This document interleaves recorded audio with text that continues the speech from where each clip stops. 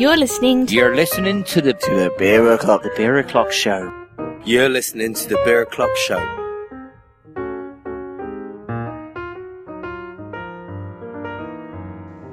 It's Beer O'Clock, this is the Beer O'Clock Show, and it's great to be back for our 8th season, which is going to be our biggest yet. My name's Mark, and joining me, chomping at the bit with his beer list in hand, it's my beer buddy Steve. Hello, Steve. Hi Mark, how you doing? Very excited, boy. I'm extremely excited. It feels like ages since we've recorded a show. It literally feels like months. It's unbelievable. Yeah. So this is the first episode of season 8, and if you haven't had a look at the beer list yet, you can find it on our website at beeroclockshow.co.uk. It's 20 beers long, and that doesn't include the homebrew special. And we can't wait to have you drinking them alongside us, so be sure to check them out and find out where you can get the beers from. This week's episode features 2 of those beers, so we're going to knock them off at a steady pace. We've got Tiny Rebels Kutch, which won CAMRA Champion Beer of Britain at the recent GBBF. We'll talk about that more when we get to it. And 1402 Wai Iti from Brew by Numbers. But before we get to the beers, mate, how's your summer been? Well, as a direct contrast to yours, mate, mine's been really beery. I know you seem to have been on an abstinence program since we finished season 7. Yeah, I kind of went off the beer in the hopes of I might lose some weight. It didn't work. I think there's well, another then you cause. Can't blame the beer, can no, you? There's another cause somewhere. So, you've not really drunk very much, have you? Apart from the day where we got together in the summer to do a little bit of recording. I think those were your only beers this summer, weren't they? Oh, and the live lock-in. Oh, of course, the lock-in. Yes. I got my summer's worth into that night, I tell you what. Mate, honestly, I don't think I've ever seen you drink so much in one sitting. I was incredibly impressed the following morning. Yeah, I was doing involuntary laps of the bedroom whenever I stood up during the night, rolling around. That was a great event, though. That was I was going to bring that up as one of my highlights of the summer. Was at the time what we thought was going to be the final lock-in, but halfway through we decided that actually we might do them again. Yeah, because we're having too much fun. Yeah, it was a good one, and people can watch that back. It's up on the website. There was some really good debate on the last one, and there was some incredible beers drunk as well. So that was certainly one of my highlights of the summer, mate. So I've got a few others. I've had to make a list because it has been quite a beery summer for me. So first up, right back at the beginning of the summer, was sent some beers by a new brewery called Uprising, who are actually part of the Windsor and Eton brewery. They're kind of like their craft offshoot. They sent me 2 of their new beers called White Riot and Treason. Now, White Riot was so new, in fact, that it was actually sent in a plastic bottle with a screw-top lid. Because they had literally poured it straight out of the keg into these bottles. They had no intention of kegging it, and they just wanted to get it out to a few people to try to drink. Mate, it was an absolute stunner of a beer. It really was. It was like kind of a white IPA, kind of wheat hybrid type thing, but it had lots of really orangey flavours going on in there. A really, really enjoyable drink. And the other one they sent through was Treason, which was an IPA, and again, it was everything that I look for in a IPA. It was really hop forward, really flavoursome.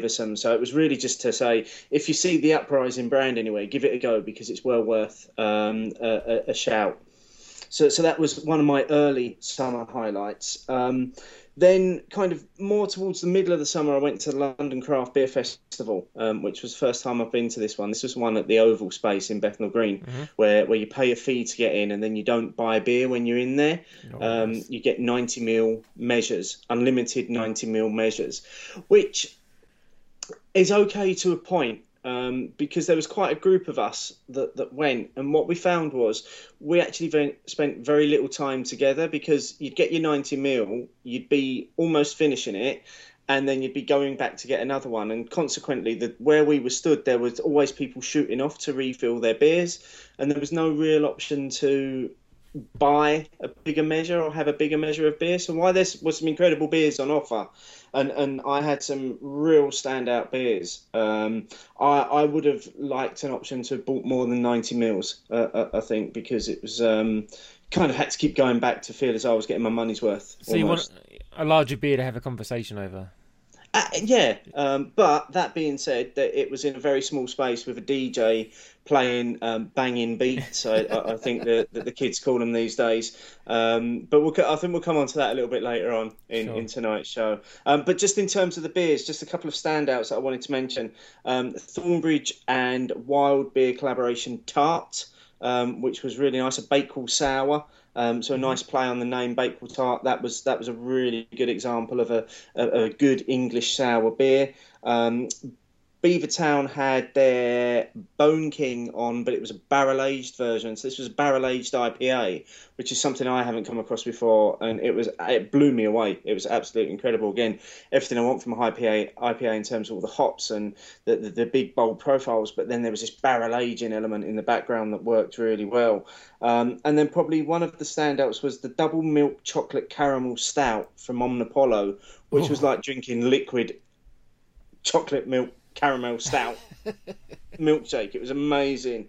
And then Buxton's Battle Axe, which was a combination of Axe Edge and Battle Horse, two of my favourite beers, kind of that had been blended together in the barrel. And then a beer that we'll be doing later on in this series, Buxton's Yellow Belly, but this was a Sunday version of it. So it was a barrel-aged version of their Yellow Belly peanut butter biscuit imperial stout, which again just absolutely blew my eyes. So some really amazing beers on offer at that festival, and an interesting experience. Not sure it's one that I'll rush to go back to again, but I again, as with most of these things, it's the company you keep when you go to them, and I was with a good group of people and we all had a pretty good time. So that was probably my midsummer highlight. And then my final summer highlight was, in direct contrast to the London Craft Beer Festival, was going to my localist beer festival, the Whittam Beer Festival, which was at Whittam Cricket and Hockey Club. And it was just a great evening where we sat in a marquee in a field drinking gravity-pulled cask ales from around Essex and Suffolk and just enjoying the beer and company and not over-analysing every single sip. I've got to say, I came out there and I was absolutely rotten though. There's a long time since I've had that many pints of cask beer inside of me, but I just really enjoyed just the laid back feel of it. Yeah, it's good to drink outside of the bubble sometimes, isn't it? Oh, absolutely. Yeah, it was fantastic. It was really good. Well, before we get to the news, mate, and I'm assuming you've got news after such a long break. Shall we get into the because we have two beers to get through, so we get into the Kutch. Let's dive into a Kutch, yes. Great. I love this name. So this is Tiny Rebels Kutch. It is a Welsh red ale, 4.6%. Champion beer of Britain.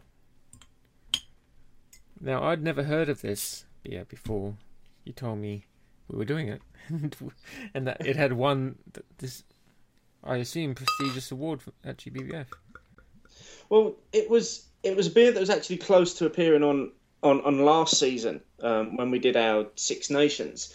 But at the say of Sparky Wright, who I know is a regular listener to the show, he suggested that we did the weigh-ins Pamplemousse. So that kind of went in and this came out, and then obviously over the summer at the Great British Beer Festival, this was announced to some surprise, I think, from many quarters, the champion beer of Britain. So at the time it was still available on a number of websites, so it was a very late addition to the season 8 beer list, but I thought, what a way to kick off what's going to be our biggest season yet, with the champion beer of Britain. Yeah, and you can get this from Ales by Mail, so check that out. I assume you can still get it. Let me double check. Just so I'm giving up-to-date information. Yes. I think Tiny Rebel have done quite well to meet demand on this one. It's not in stock at Ales by Mail at the moment, but get in touch with them and they'll let you know when it's back in stock. And of course, we've got our discount code for them, which we'll get to later on in the show as well. So, it pours. Nice effervescence coming through. Nice and bubbly. Nice coppery colour. Decent size head on it as well. Pretty really active nice coming head out on of the it. bottle. Yeah. It's got a good nose on it as well. There's pine. There's some fruit coming out of that. Some dark fruits. A little bit of earthiness towards the end on the aroma. I'm looking forward to this, mate. Yeah. Well, how about we get into it and then we can start the news? Let's do it. All right. Cheers, pal. Cheers. That's really pleasant. There's a lovely sweetness on that. It's sweet. It's really soft. The flavours very well balanced in there.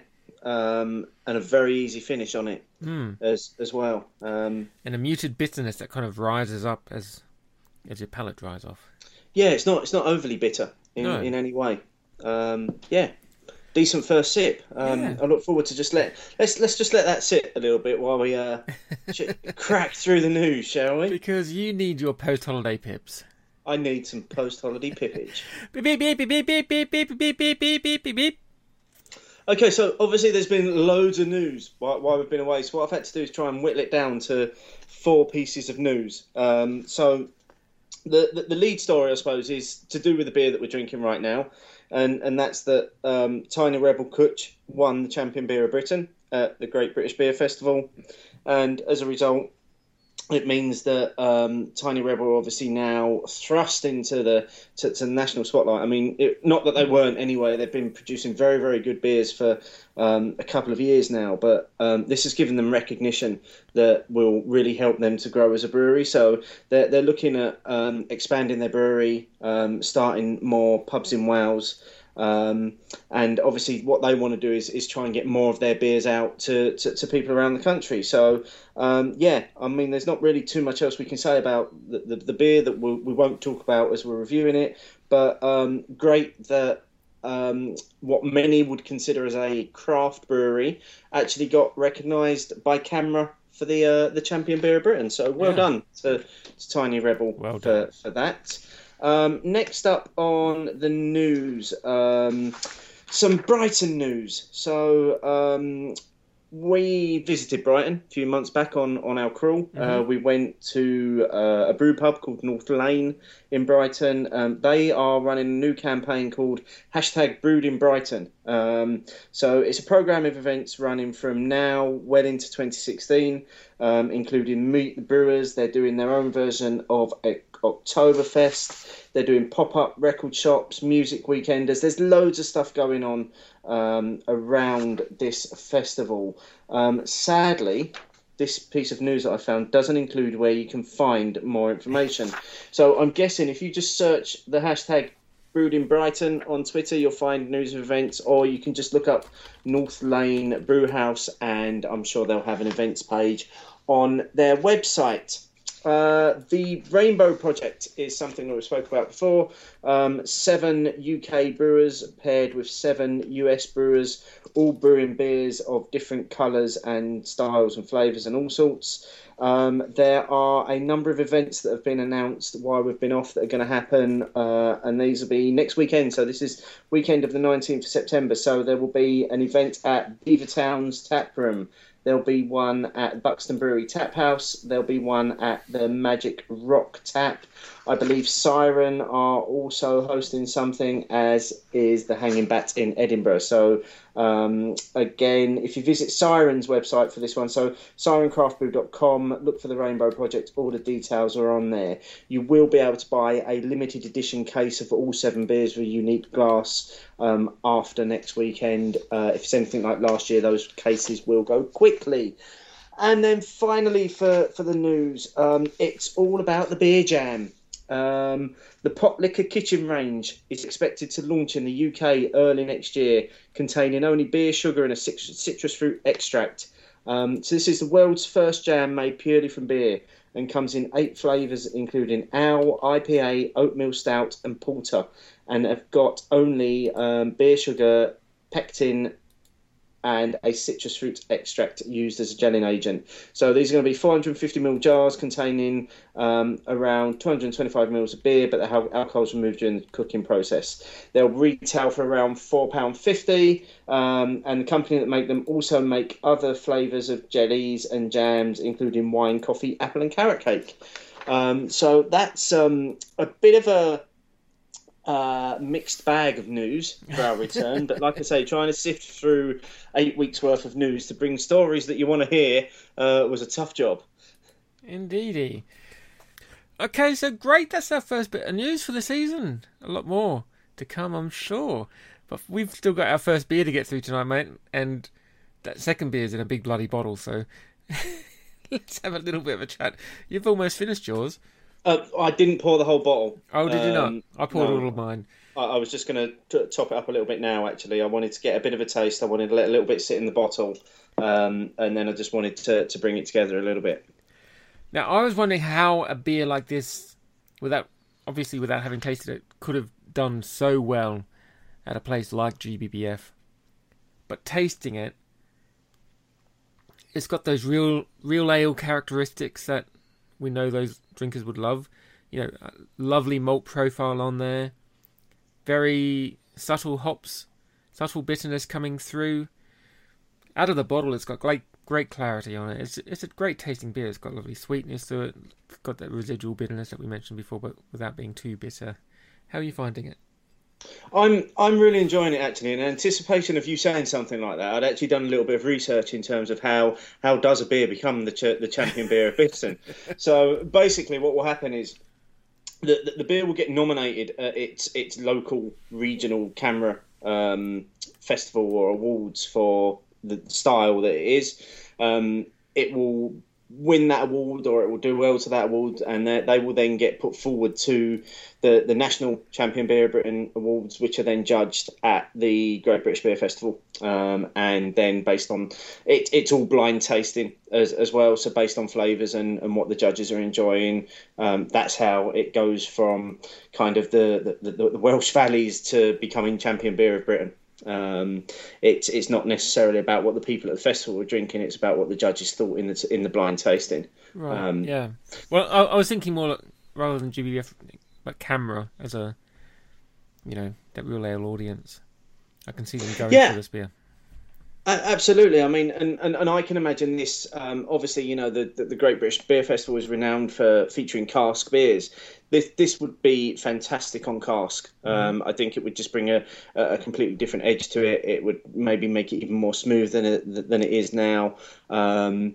It's kind of the sort of beer that you would expect to win the Great British Beer Festival in terms of colour, but certainly in terms of the flavour profile, the flavours in there are just really, really strong. I mean, there's some citrus, there's some tropical fruits going on in there, and then you've got that caramel maltiness in the background that really comes through to a nice, easy, bitter finish. It's just so well balanced.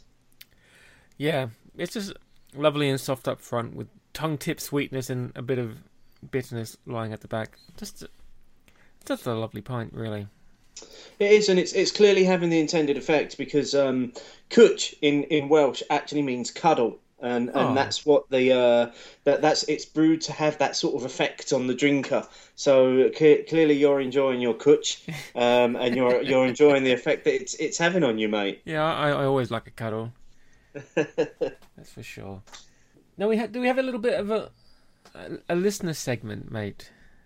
We do, just because there's been quite some listener involvement over the summer. So first of all, wanted to say thank you to the listeners for bearing with us over the summer and the series of summer specials that we put out. It was an extended break that we were on this summer, shows coming out fairly intermittently, so thanks to everyone for sticking with those and for giving us the feedback that you did give us, and particularly around our final summer special that we recorded live at Hot Burns and Black. People seem to really enjoy that, and if you did enjoy that and you are based in London, we are going to be doing more of those, and we'll be releasing details of the next one in the next few weeks as well, so keep your eyes out for that. The next thing that I just wanted to mention was that we have been nominated for the UK Podcast of the Year award, which did come as quite a surprise to both of us actually, when we knew we had put ourselves forward in this for this event, but we thought, we might get something in category, we might get a nomination in the category, and then the shortlist came out, and there we were in the shortlist for the UK Podcast of the Year. So a big thank you to all of our listeners that firstly nominated us for that, but then secondly have also voted for us for that award, and those awards are actually this coming weekend. So we'll have news on next week's show as to how we fared in that particular event. And then finally, just a thank you to all of those people that filled out our listener survey that we was running over the summer, and in particular the 3 people that won the bottles of beer that we randomly selected. So Alex Clark, at Alex53HHP, Steve Barlow at Rio Barlow, and Gareth Langston at Kolu Leeds. You guys all win yourself a bottle each of Brewdog's last releases.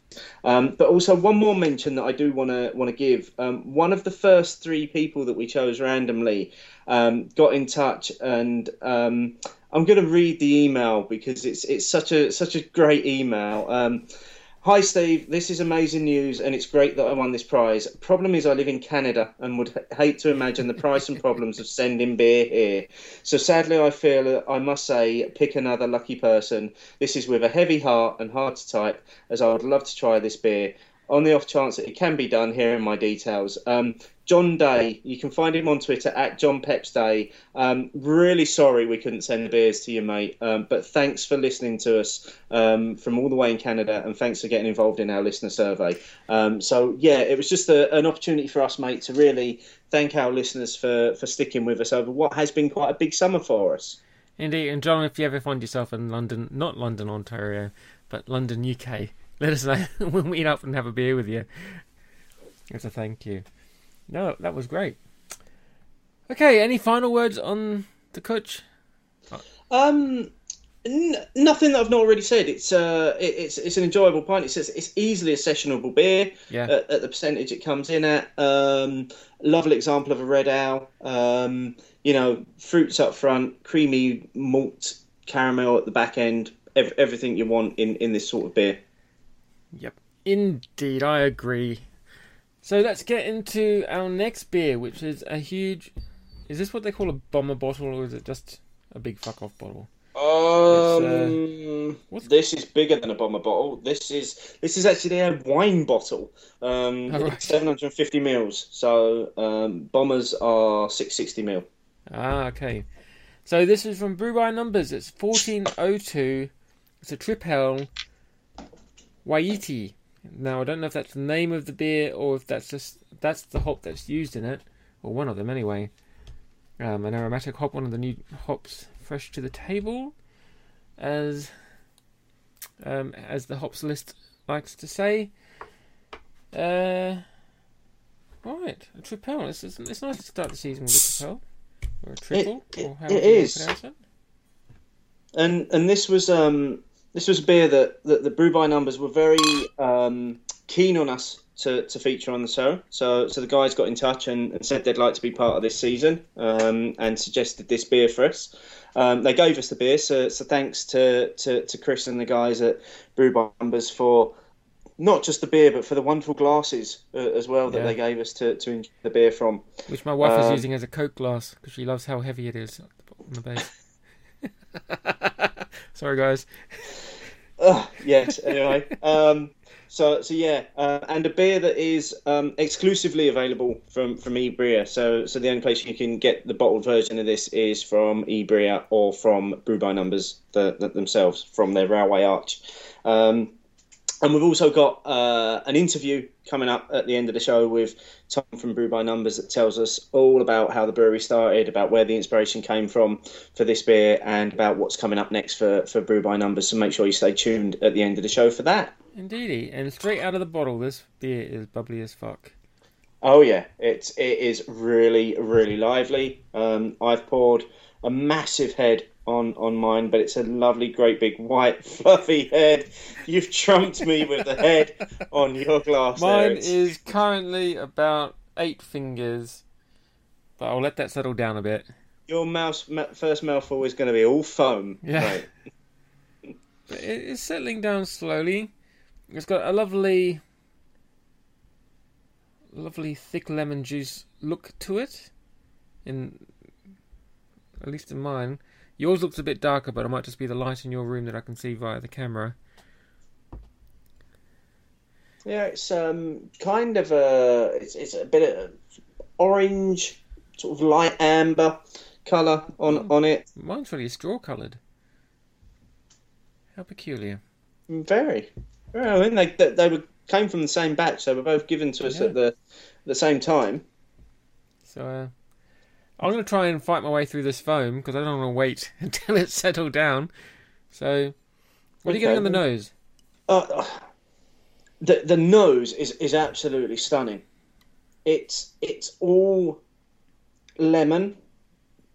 It's almost like a lemon meringue pie on the nose. I'm getting lemon. I'm getting a hint of sweetness, some creaminess. There's maybe a little nod of Belgian-ness in the background, but then obviously Triple is a Belgian style, so you would expect that. Yeah. But yeah, I mean the aroma is just incredibly inviting. Oh fuck it! Let's. I'm going to fight through the foam, mate, and see. Okay. Get up from here. Yeah. Cheers. There are some incredible flavours going on in there. Yeah, there's getting some lovely flavours from the yeastiness. I mean, obviously you're getting that kind of continental flavour through, but it's very light. It's not overbearing like some Belgian styles can be. I think there's just nods to the Belgian style in the background. I mean, I'm not being overpowered with that Belgian yeast. Yeah. I mean, it's also a beer. It says on the label that it's been lagered for 6 weeks as well. So that would probably help him with the effervescence that we're getting off of it, the feel of it in the mouth, the crispness that we're getting from it. For me, it's just that kind of lemon meringue pie is coming through in the flavour a little bit. You get a big hit of lemon up front. The citrus just whirls around in the mouth, and then it just finishes on this incredibly crisp finish. Hardly any bitterness in there whatsoever. Yeah, the label also says it has a lemon zest in it, and you can kind of pick that up in the flavours as well. But it has very slight yeast profile to it, kind of like a lovely sourness coming through. Mm-hmm. But it's so light. It's just, you can imagine this flavouring, like you said before, a lemon meringue pie. You're getting the aromas off the head when you were smelling it earlier. But I can imagine this wrapped in pastry. It's lovely. Yeah. And again, it hides its ABV incredibly well. Now, this is a beer, it's 8.5%. Yeah. I'm not getting that from it at all. I imagine by the time I've worked my way through a 750ml bottle, I might be feeling it a little bit, but certainly up front, you don't get that big booziness from it. It's very well hidden, very well balanced in the beer. Yeah, well, I'll tell you now, I'm finishing this bottle tonight.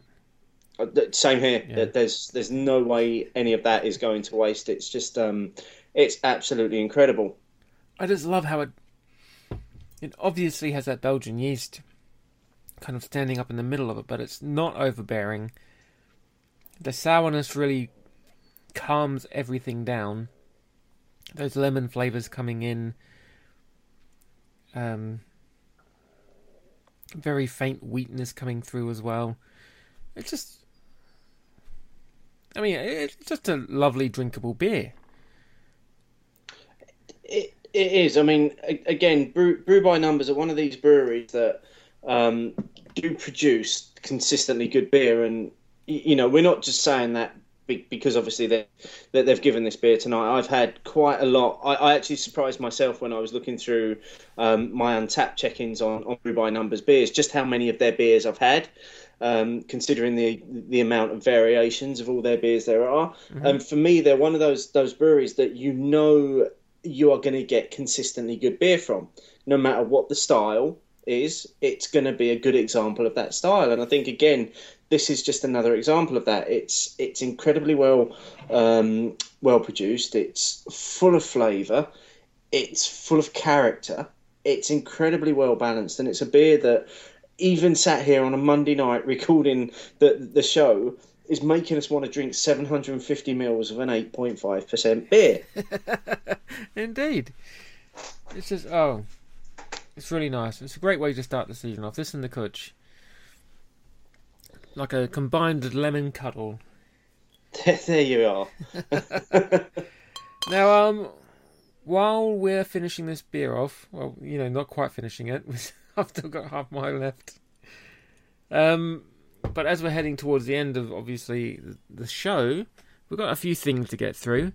So, Instagram of the week, mate. Do we have a prizeless prize? Of course, we're back. We're back with season 8. We're back with the prizeless prize as well. I've been keeping up with the amazing pictures that are being posted all summer long, and it's great, again, how many people get involved in the Prizeless Prize competition on Instagram. If you want to get involved, all you've got to do is you've got to put a picture on Instagram of whatever beer you're drinking, use the hashtag Cheers Guys, we'll pick it up, and hopefully your picture will catch my eye when it comes to selecting a winner. So this week's winner is from @blue_Zulu for this image of a Cantillon Creek, which really just stood out for me. The colours worked really well. That's up on our Instagram feed. It's in the show notes. Check it out and make sure you have a go at entering the competition next week, and you too could win your very own great big box of nothing. Yeah, and if you want to see what the Instagram of the week is, you don't need to be following us on Instagram. You can go to the website. Every entry is linked from the show notes, and which you should also be able to get to from your iPhone client or whatever you're using to listen to your podcast. So always check them out. Lovely photos coming through. And finally, as we're finishing this beer, a segment that we still haven't found a way to segue into. We still don't know where this belongs, do we? That's obvious. It's Hop Topic. What's your hop topic for this week, mate? Okay, I mentioned this not last week. Mentioned this earlier on in the show, and that was the London Craft Beer Festival, fairly enclosed space with a live DJ playing quite loud, bassy, thumpy music. Now, I'm sure there are a whole world of people that enjoy that sort of thing, and if you do, good luck to you. But it's not my sort of thing. And it's particularly not my sort of thing in an enclosed space, and it's particularly not my sort of thing at a beer festival where I like to talk to the friends that I've gone with about the beers that I'm drinking, rather than feeling as though I have to shout over a DJ that it seems to be getting increasingly louder and more excited. Mm-hmm. So this week's hot topic is what's your thoughts on music at beer festivals? I think I've made mine quite clear. So I'm quite keen to hear what you think, mate. I think much alongside your thoughts. You go to beer festivals to talk to people and to meet people and to talk about. You can probably tell this beer's getting to me already. You go there to meet your friends and talk about the beers that you're drinking. You don't need to have to fight the music, and especially in an enclosed space, like you say, we're not there to be at a nightclub. We're not there to listen to the DJ. The music should be incidental and giving someone to listen to, as if they might just be hanging out by themselves or whatever. It should be background noise. It shouldn't be something that you're fighting against to make yourself heard with, standing less than a foot apart with someone and you're having to shout. Is just not on. There's enough noise with just everyone else talking to be able to hear what someone's saying to you rather than having to also combat the music. So keep it down. I mean, just two other examples that I want to give before we open it up to the listeners is one a festival that I clearly absolutely love and rave about. Indie Man. They have a number of rooms, and one of the rooms has a DJ in it and has live music in it. And again, that's great, because if that's what you want, you can go to that room and you can have that experience. But you still have two or three other rooms where you can go to, and you've just got the noise of the crowd, which I quite like at a beer festival. And then the other example was, again, in direct contrast to the London Craft Beer Festival. I mentioned that I went to the local festival at Whittam Hockey and Cricket Club. They had a live singer. Now, we were sat next to the stage, but we were still able to have a conversation over the live singer. And I just think it's a case of balancing the space that you've got with the type of music you're offering. If you're going to do it, fine. But as I say, for me, it's not a must for beer festivals. So I'm keen to know what the listeners think. So if you want to get involved, use the hashtag Hot Topic and let us know your thoughts on music at beer festivals. We'd also appreciate your thoughts on where this segment sits in the show. And don't forget to subscribe to the show on iTunes, on Stitcher, or on your podcast client of choice, and also to our newsletter, where we will email you once or twice a week, depending on how many episodes we're putting out. And we'll only ever email you when there's a new show out for your listening pleasure.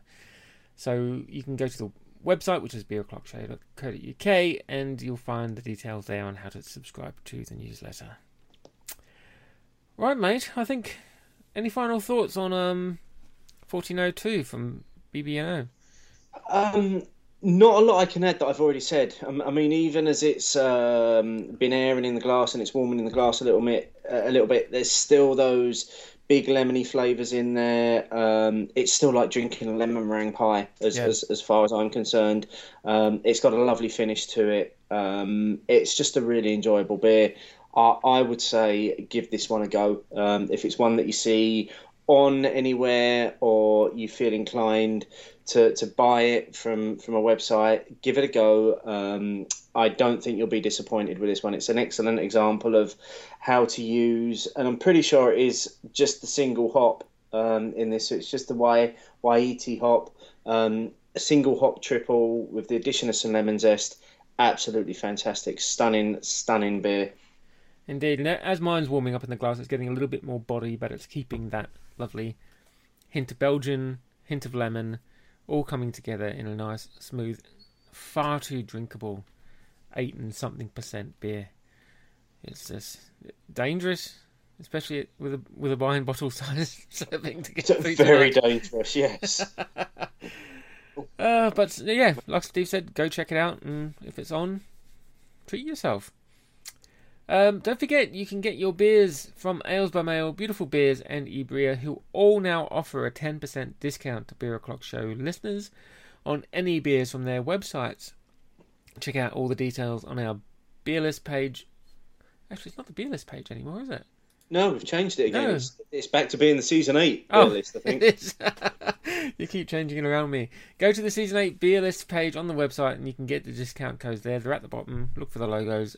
You'll get the links through to their stores, and the discount codes are actually on our page. Make sure you just get those. What's coming up next week, mate? We've got another award-winning beer on next week's show. This is the beer that won the recent Britain's 100 Hottest Beers, Wylam's Jakehead IPA. And if that wasn't enough, we've also got our number one fan, Miles Lambert, joining us for the review, because Wylam are a brewery that are quite close to Miles' heart. They're not far from where he lives, and he's always been a massive advocate of Wylam and their Jakehead IPA. So it will be great to welcome Miles to the show. Indeedy. Don't forget to listen all the way after the tinkly music at the end of the show with our interview, or with Steve's interview, with Tom from Brew by Numbers. You can find us online at beeroclockshow.co.uk, on Twitter at beeroclockshow, on Instagram at beeroclockshow. Steve's on Untapped at beershowsteve. I'm there at beershowmark. I think that's all. I don't think I've forgotten anything. It's been a No. while. No, but we should probably say that as you're looking for those, you're actually looking for a slightly different Beer O'Clock show now. Yeah. Because we are, as of tonight, sporting our new clothes, as one would say. We have a brand new logo. Indeedy. Gone is the sunburst. Now we've got lovely new branding. It should be showing up on your iTunes client already. It'll be on Twitter. It'll be everywhere else. So just a thank you to Paul Young, who can be found on Twitter at Mr. Artiste, for designing that for us, because he did do it in return for a box of beer. So thank you very much, Paul, for our lovely new shiny clothes. An absolutely stunning hand-drawn logo it is. We are very pleased. Right, until next time, mate. It's been the highlight of my week. And mine. Bye-bye.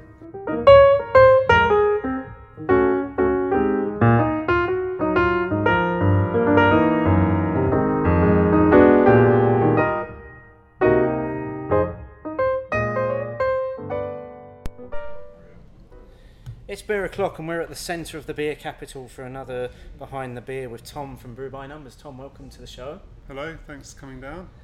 Tom, you're one of the founders, the co-owner, brewer here at Brew by Numbers. And this week we've been featuring one of your beers, quite a special beer. It's the 1402 Wai-iti Triple. Yes. Where did the inspiration for this beer come from? Well, it started with the first version, which is 1401, which was made with Mosaic hops. A little while ago, Dave and I made a trip to Belgium, and one of the standout beers at the time was the Duvel Triple Hop series. And that year, they've done many different versions of them with Sriracha, Citra, Syrian Goldings, but that one was with Mosaic. And I think that beer just really spoke to us, and we really enjoyed it, and we took quite a lot away. Thought, let's try and do our own interpretation of it. So we decided to use Mosaic hops as a finishing hop. We used I think they used Syrian Goldings in the boil. We used SARS or something like that. So we stayed the recipe stayed fairly similar. We used our house yeast. And this is the Wai-iti one's the second version of that. So another hop that we're really into at the moment, another New Zealand hop that we really love, Wai-iti, get a lovely sort of lemon character from it. It's very sort of low pine as well, big sort of lemony flavour. It worked really well with the yeast. And as Chris was saying earlier, as it's aging, it's really changing, and you're starting to get a lovely fusion of the yeast and the hops together. Okay, and you say this is the 1402, there was a 1401. Tell us about the numbering system. How does it work? Because it's all about the numbers for you guys, isn't it? How did you come up with that system of designing and labelling your beers? Well, it started from homebrew days. We were basically making relatively simple beers, such as a saison. Normally that would get a guile number in the series. That evolved into the style number. And then what we'd do is to make something that's more originally ours, we would take the single batch and we'd split it several different ways, and we'd do different things to it. So we might use different yeasts, we might do different hops, different dry hopping. And then the idea being is that we'd take the best one of those and we'd do that one again, and we'd split it, we'd do different things to it. So if you think of it like as branches on a tree, you start from a fairly central point, and hopefully you kind of move out onto one of the branches with something that's more original, more interesting.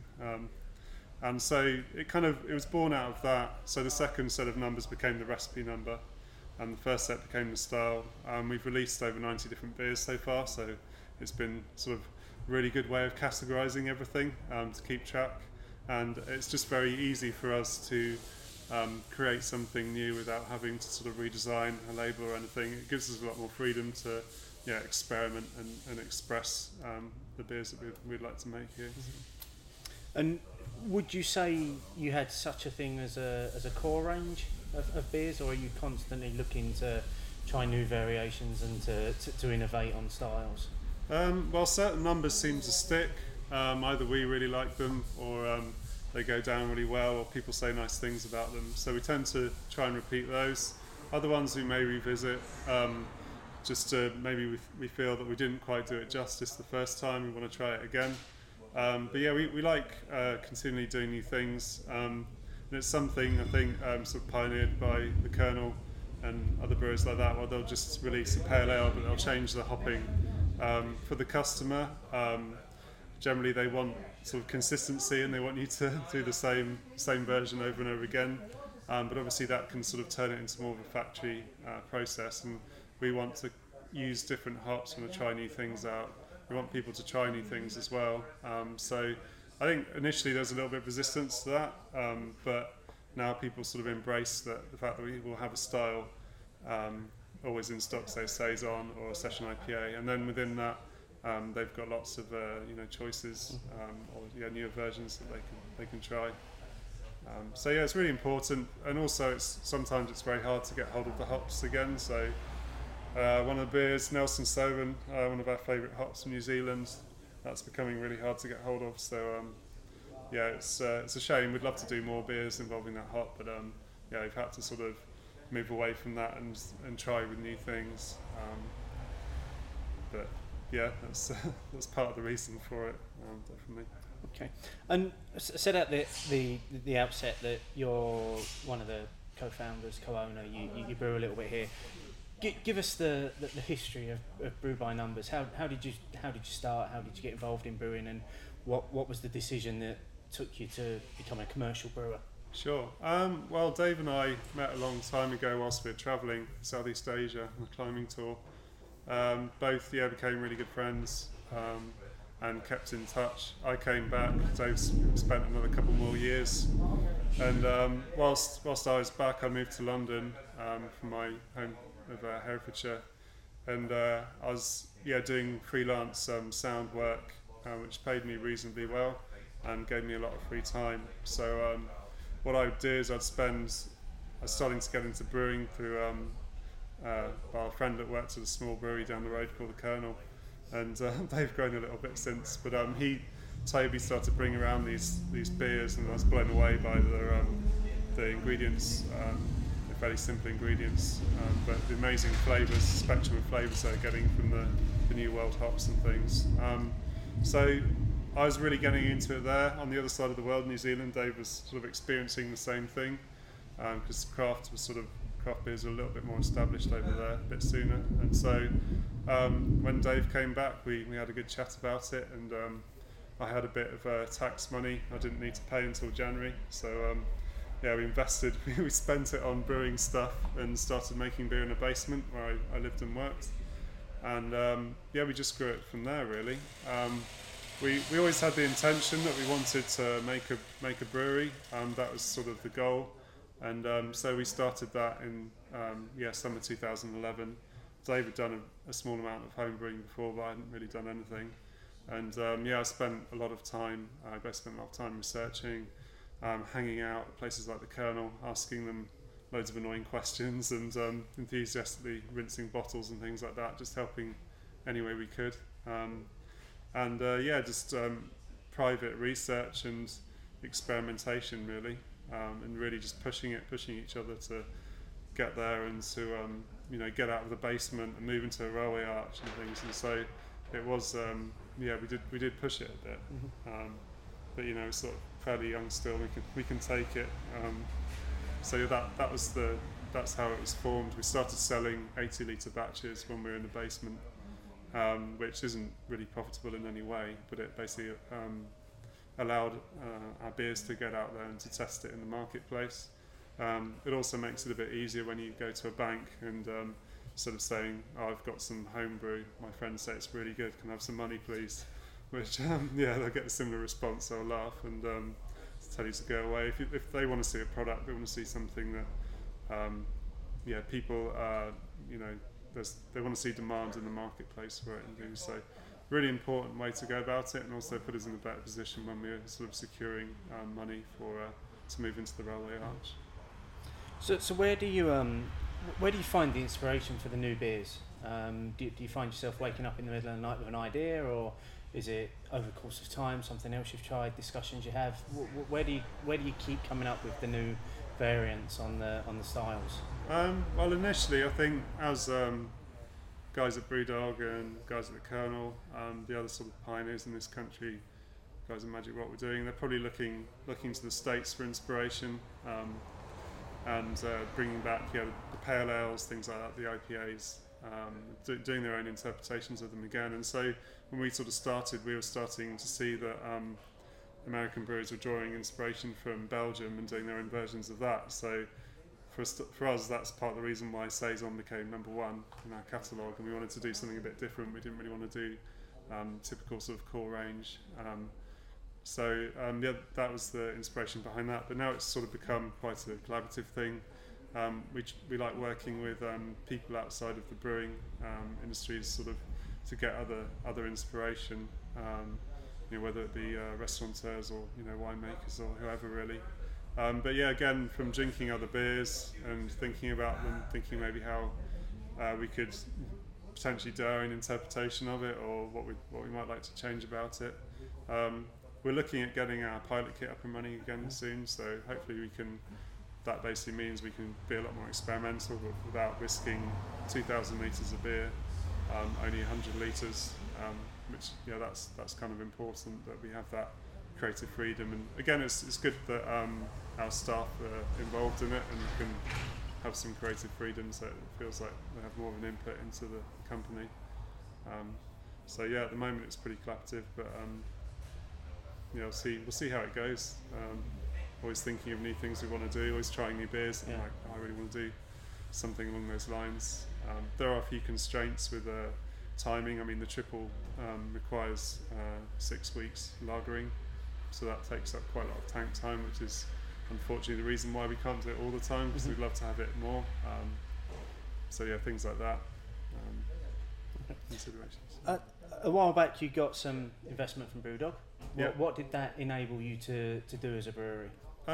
Well, it was very helpful at the time, because our parents and families were, they're kind of interested in the idea of us making a brewery, but I don't think they really, without the investment from Brewdog, it didn't really give them the confidence to think that, they have got something here. So, I mean, that was very important, and I think that really helped as well when we went to the bank and asked for money as well. So, although Brewdog, they've got a minority share in the business, and they put in some money. It was less than half of the money that we got. It's long since spent it all, but we still get some help from them with getting hold of hops and some business advice. But it's actually worked out pretty well. I think for it, that we both knew that for it to work, that they wouldn't have any sort of real input into exactly what we do, and I think they knew that if they took too big a chunk, it would probably be a disincentive for us to really sort of go out there and push it. So it's working well at the moment, definitely. Okay. And what's next for Brew by Numbers? We're growing. We're always sort of expanding. Just really making sure that the quality of everything's good, and if it isn't, it doesn't get released. So I think it's becoming more and more important now that breweries are sort of really sort of making sure that everything's top quality that they put out. We've got we're looking at ordering a bottling line soon, and some more 40-hect tanks, which mean we can double brew into them. That should hoping to get everything in by the end of the year, which will mean at that point we've got the capacity to do 5,000 hectolitres annual production, which is the low duty limit. Whether we'll do that straight away or not, I don't know, but it'd just be nice to think that we have the space now to grow to that level, and at that point the business should become more stable, and Dave and I can go about doing some more collabs with people, and getting out there a bit more. But yeah, it's just, again, it's this thing, just trying to get some stability in the business, and just to try and get it running smoothly. And that's what we're pushing for at the moment. So the 1402 YET triple that we've done this evening is available exclusively from eBrewer or at your tap room. Why should people search it out? I think it's a very interesting beer. It's a new take on a traditional style. I think it really fuses together well. New World hops and Belgian yeast. And yeah, I think it's for people wanting something new. I think the triple as a style, it's very varied. There's a lot of it. There's a lot of not massively exciting ones out there. So hopefully it'll be an interesting beer for people to try, and something quite different that they may have experienced before. Okay, Tom, and where can people find out more about Brew by Numbers? We have a website, brewbynumbers.com. We're trying to keep as much information on there as possible. It has a catalogue with all of our beers on. There's also a link to the shop where people can buy things. But yeah, it gives you a lot more information about the styles of beer that we've done, and their numbers, and our reasoning for it, and a bit of description about a bit of background about each style as well. Okay, great stuff. Thank you very much for your time. Really appreciate it. We've really enjoyed tonight's beer. Yeah, thanks a lot. Thank you. Cheers.